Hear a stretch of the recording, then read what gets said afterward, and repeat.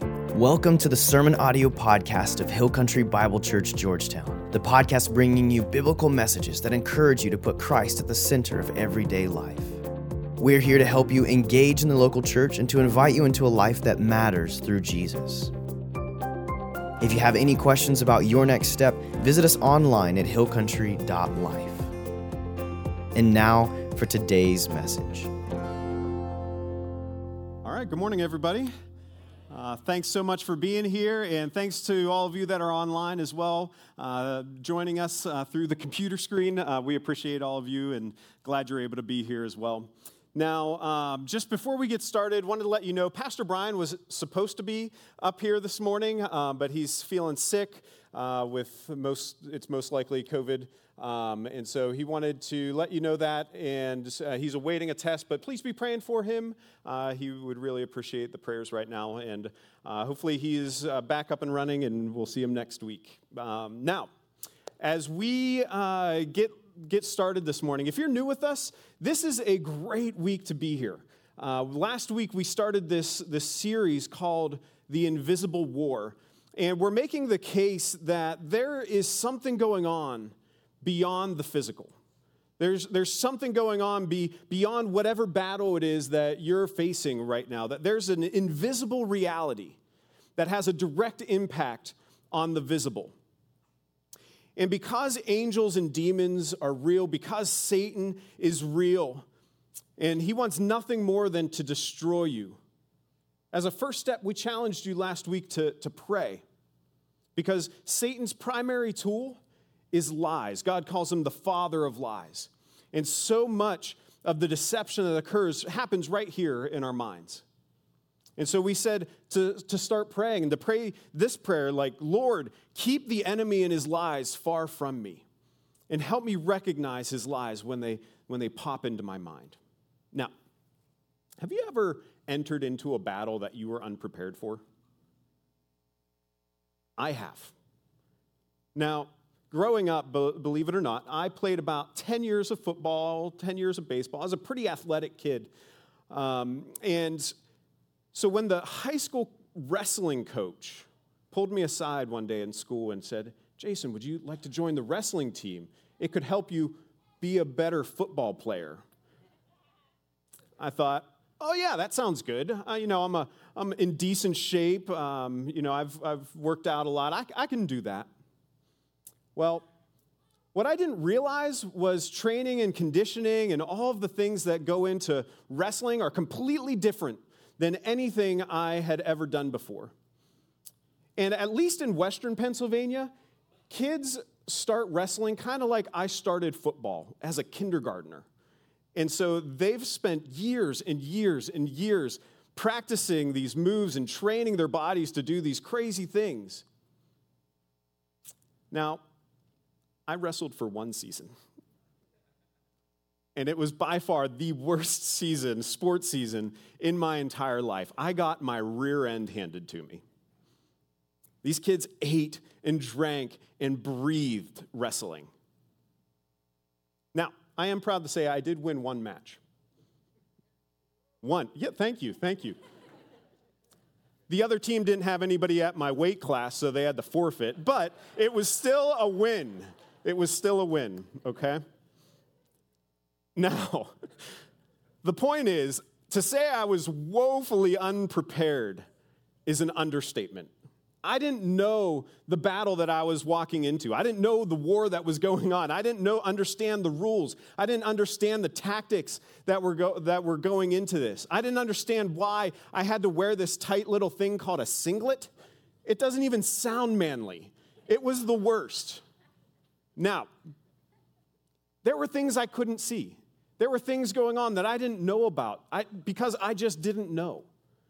And the same principle is true for you. There are all sorts of battles that we go through in life. And the reason life is so hard, the reason we have so many battles is because there are forces, unseen forces around you. And most of you aren't prepared. There's an invisible war, and most of us, we don't even realize it. And so today I want to talk about how we can prepare ourselves to fight these battles against these unseen forces. to be able to stand your ground and actually engage in this effectively. Because unless you're prepared for it, you're going to get taken out. You're going to get your rear end handed to you, right? And life has a way of doing that, doesn't it?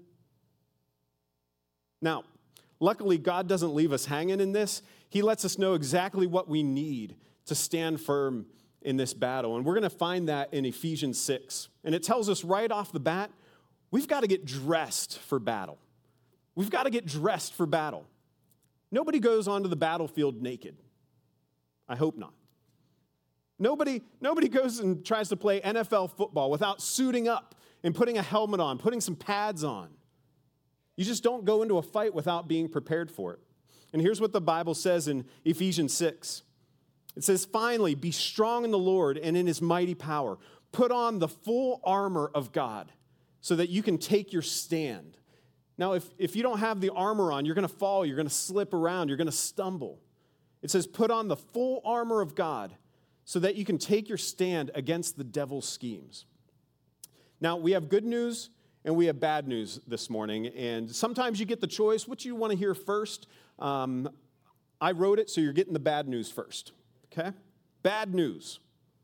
In this war between God and Satan, people, you and I, we become pawns, right?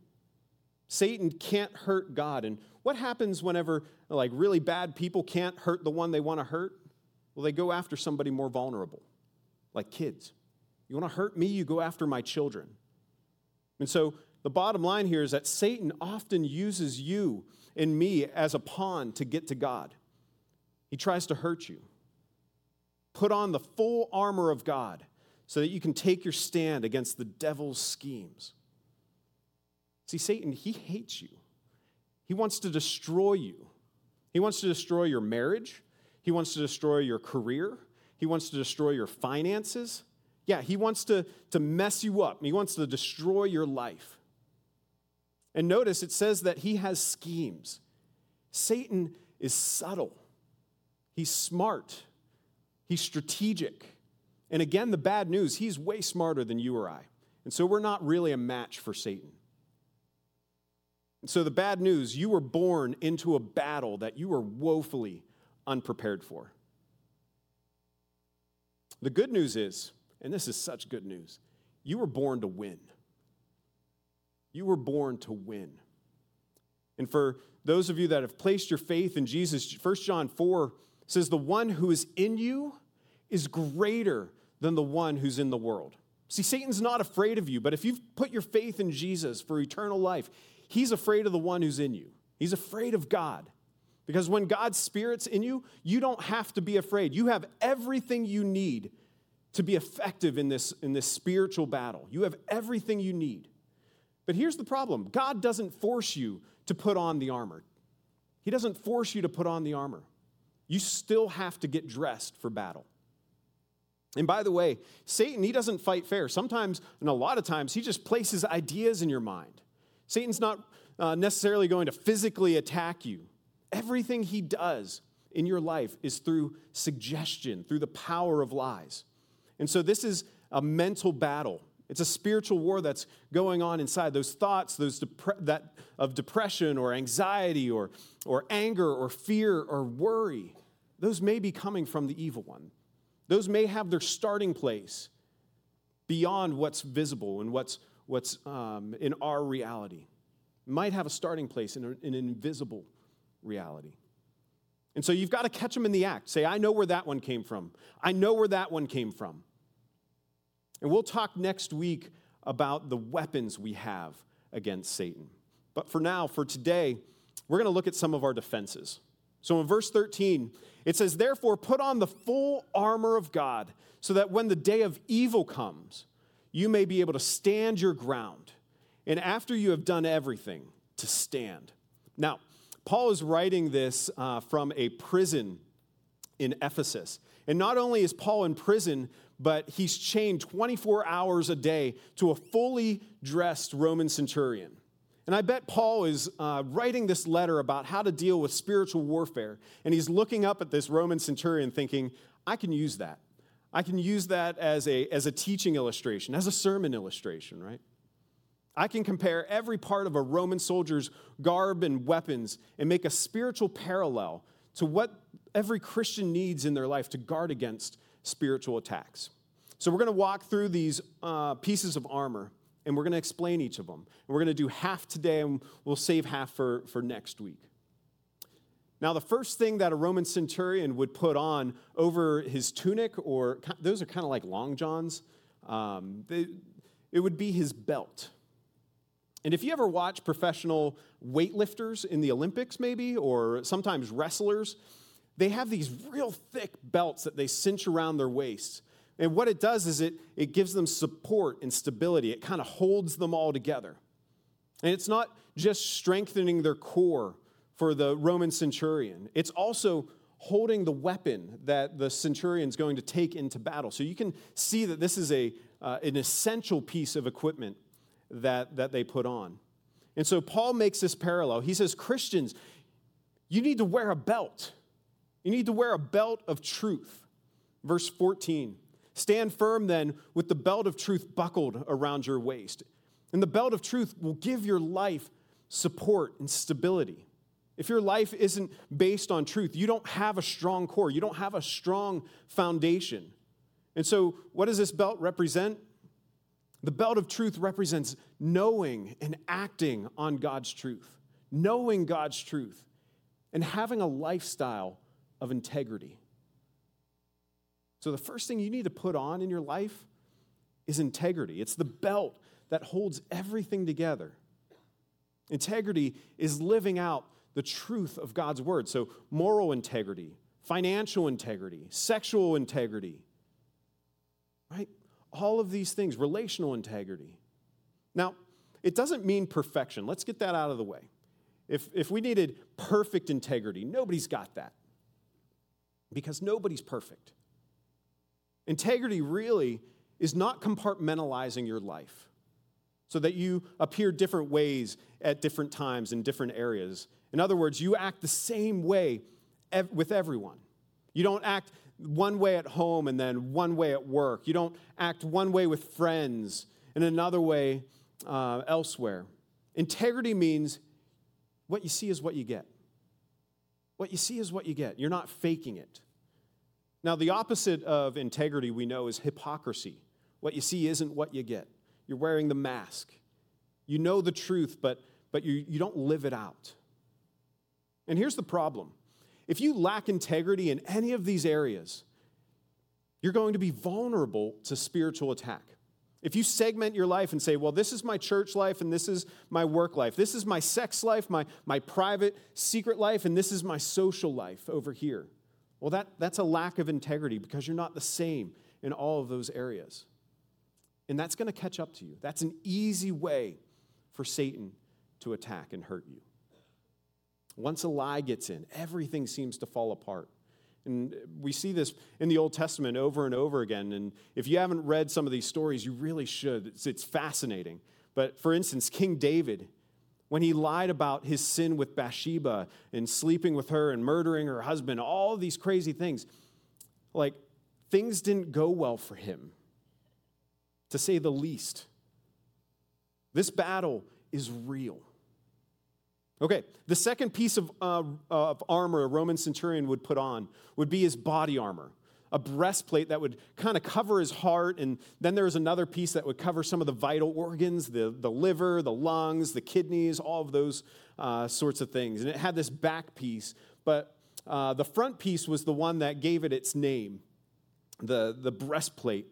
And no soldier would go into battle without having some form of body armor on. And so Paul says, with the breastplate of righteousness in place, right here, covering our chest. And he's talking about protecting your heart, protecting your heart.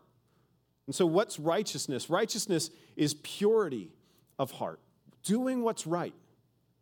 And so the breastplate of righteousness represents purity. And first of all, for all of you that believe in Jesus, you have perfectly righteous standing. You have a perfectly righteous standing with God. And not because of anything you've done or anything I've done. The moment you put your faith in Jesus, God gives you the very righteousness of his Son.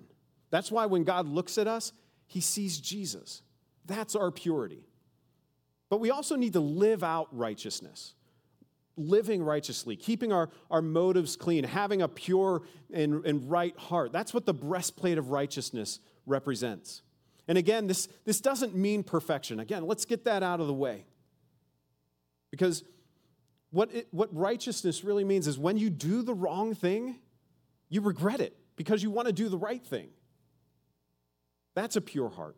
And Jesus said, blessed are the pure in heart, for they will see God. You want to be blessed? Live righteously. Now, the third thing a soldier would put on were his shoes. And a Roman soldier's shoes had these nails nailed into the bottom of them. And they were there for kind of grip, make your grip better, your traction better. And kind of like a football cleat or a golf shoe, if you think about that. Like you wanted those shoes with the little nails in the bottom. Because otherwise, you would stumble or fall. No Roman centurion is going out in flip-flops or socks and Crocs. They'd be socks and Crocs. Anyways, I may or may not wear those. But, so nobody is going out in the battlefield in that kind of garb because they'd be slipping and falling. You need traction. And so the shoes here represent the good news of peace. The good news of peace. Verse 15. And with your feet fitted with the readiness that comes from the gospel of peace. And so he calls these shoes the shoes of the gospel, or the good news of peace. And the gospel, we know this, brings peace to all who believe in it. And so what Paul's saying is if you want to stand firm, if you want to stand firm in this battle, you have to be at peace. You have to be at peace. And he's talking about relational peace, peace with God, peace with others, and peace, this is maybe the one we struggle with the most, peace with ourselves.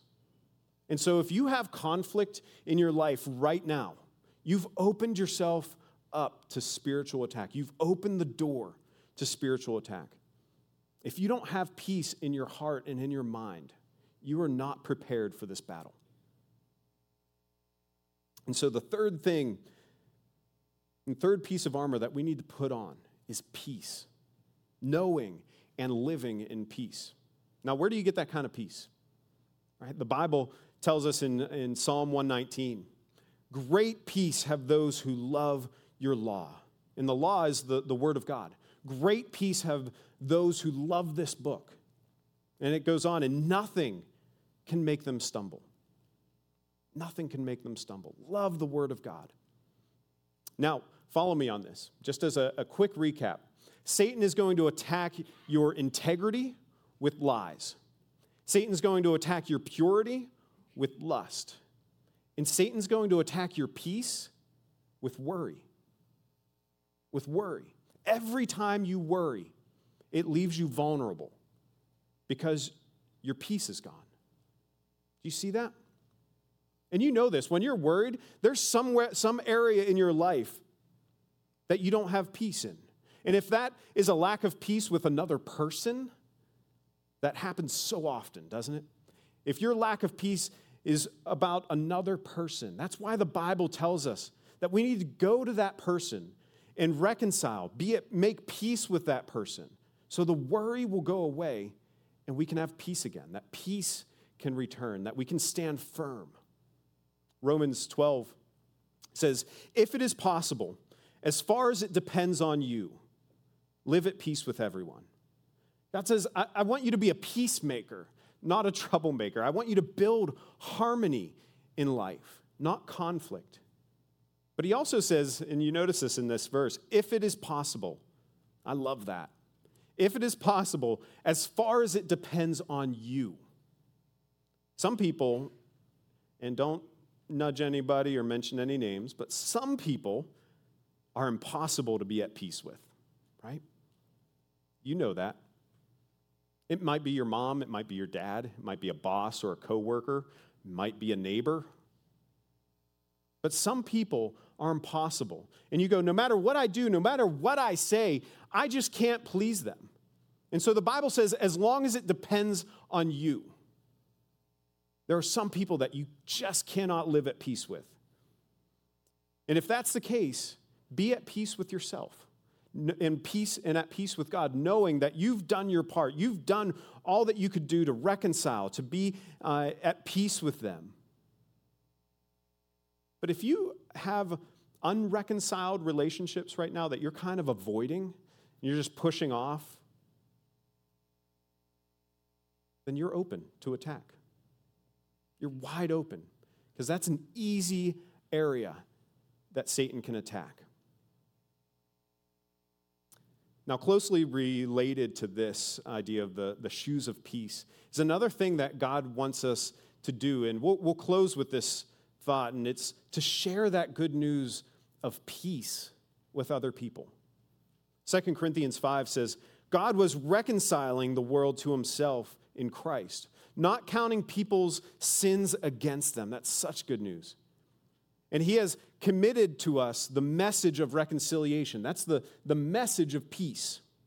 We are therefore Christ's ambassadors, as though God were making his appeal through us. We implore you on Christ's behalf, be reconciled to God.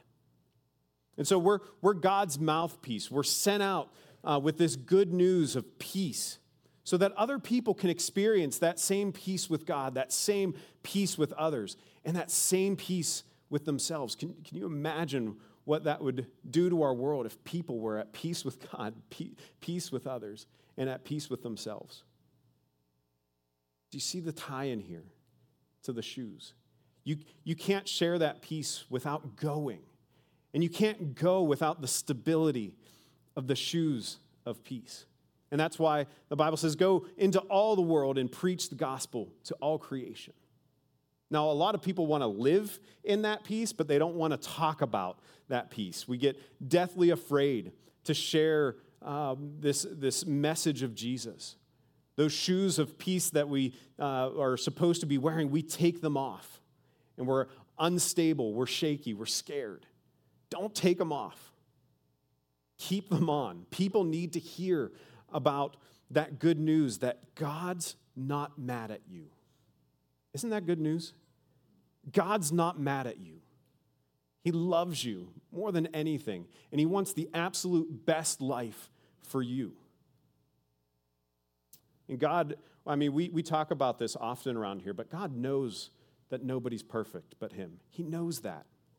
But he made a way where everybody's welcome. Everybody's welcome to come to him. No matter your past, your present, or your future. Everybody's welcome. And with God, anything is absolutely possible, including living a life of peace. And all of that comes from the gospel, knowing that we've been made right with God through the death of his son, Jesus. And just by simply believing in him, we can experience the forgiveness and the eternal life that he offers. Now, as we wrap this up, notice that these three pieces of armor are things that we should be. These are states of being. Our lives need to have a foundation in truth, righteousness that's lived out, purity, in the stability of the gospel in our lives. And if we're going to stand against the evil one in this spiritual war, we've got work to do. We've got a lot of work to do. And so what I want you to do this week is keep praying that prayer that we talked about last week. Lord, keep the enemy and his lies from me and help me recognize his lies when they pop into my mind. But add to that, putting on the belt of truth, putting on the breastplate of righteousness, and putting on the shoes of the gospel of peace. And we're going to be able to stand firm as these spiritual attacks are coming. Okay, we are out of time this morning, but this is a good place to stop. Next week, we are going to pick up with the shield of faith. And by the end of these couple weeks, we will have everything we need to stand firm in this spiritual battle. Let's pray. God, thank you so much for this morning. Thank you that you give us in your word a game plan. You give us everything we need to fight against the evil one, to fight against the thoughts that are coming into our mind, and to fight against the situations that we find ourselves in that may have their starting point beyond the visible. And God, we pray that you would give us the strength and wisdom this week to continue to pray protection against the evil one and putting on these pieces of armor so that we can stand firm with you and what you've provided. God, we love you and pray this in your name. Amen. All right, thanks, everybody. We have work to do, so put on that armor and get out there. See you next week.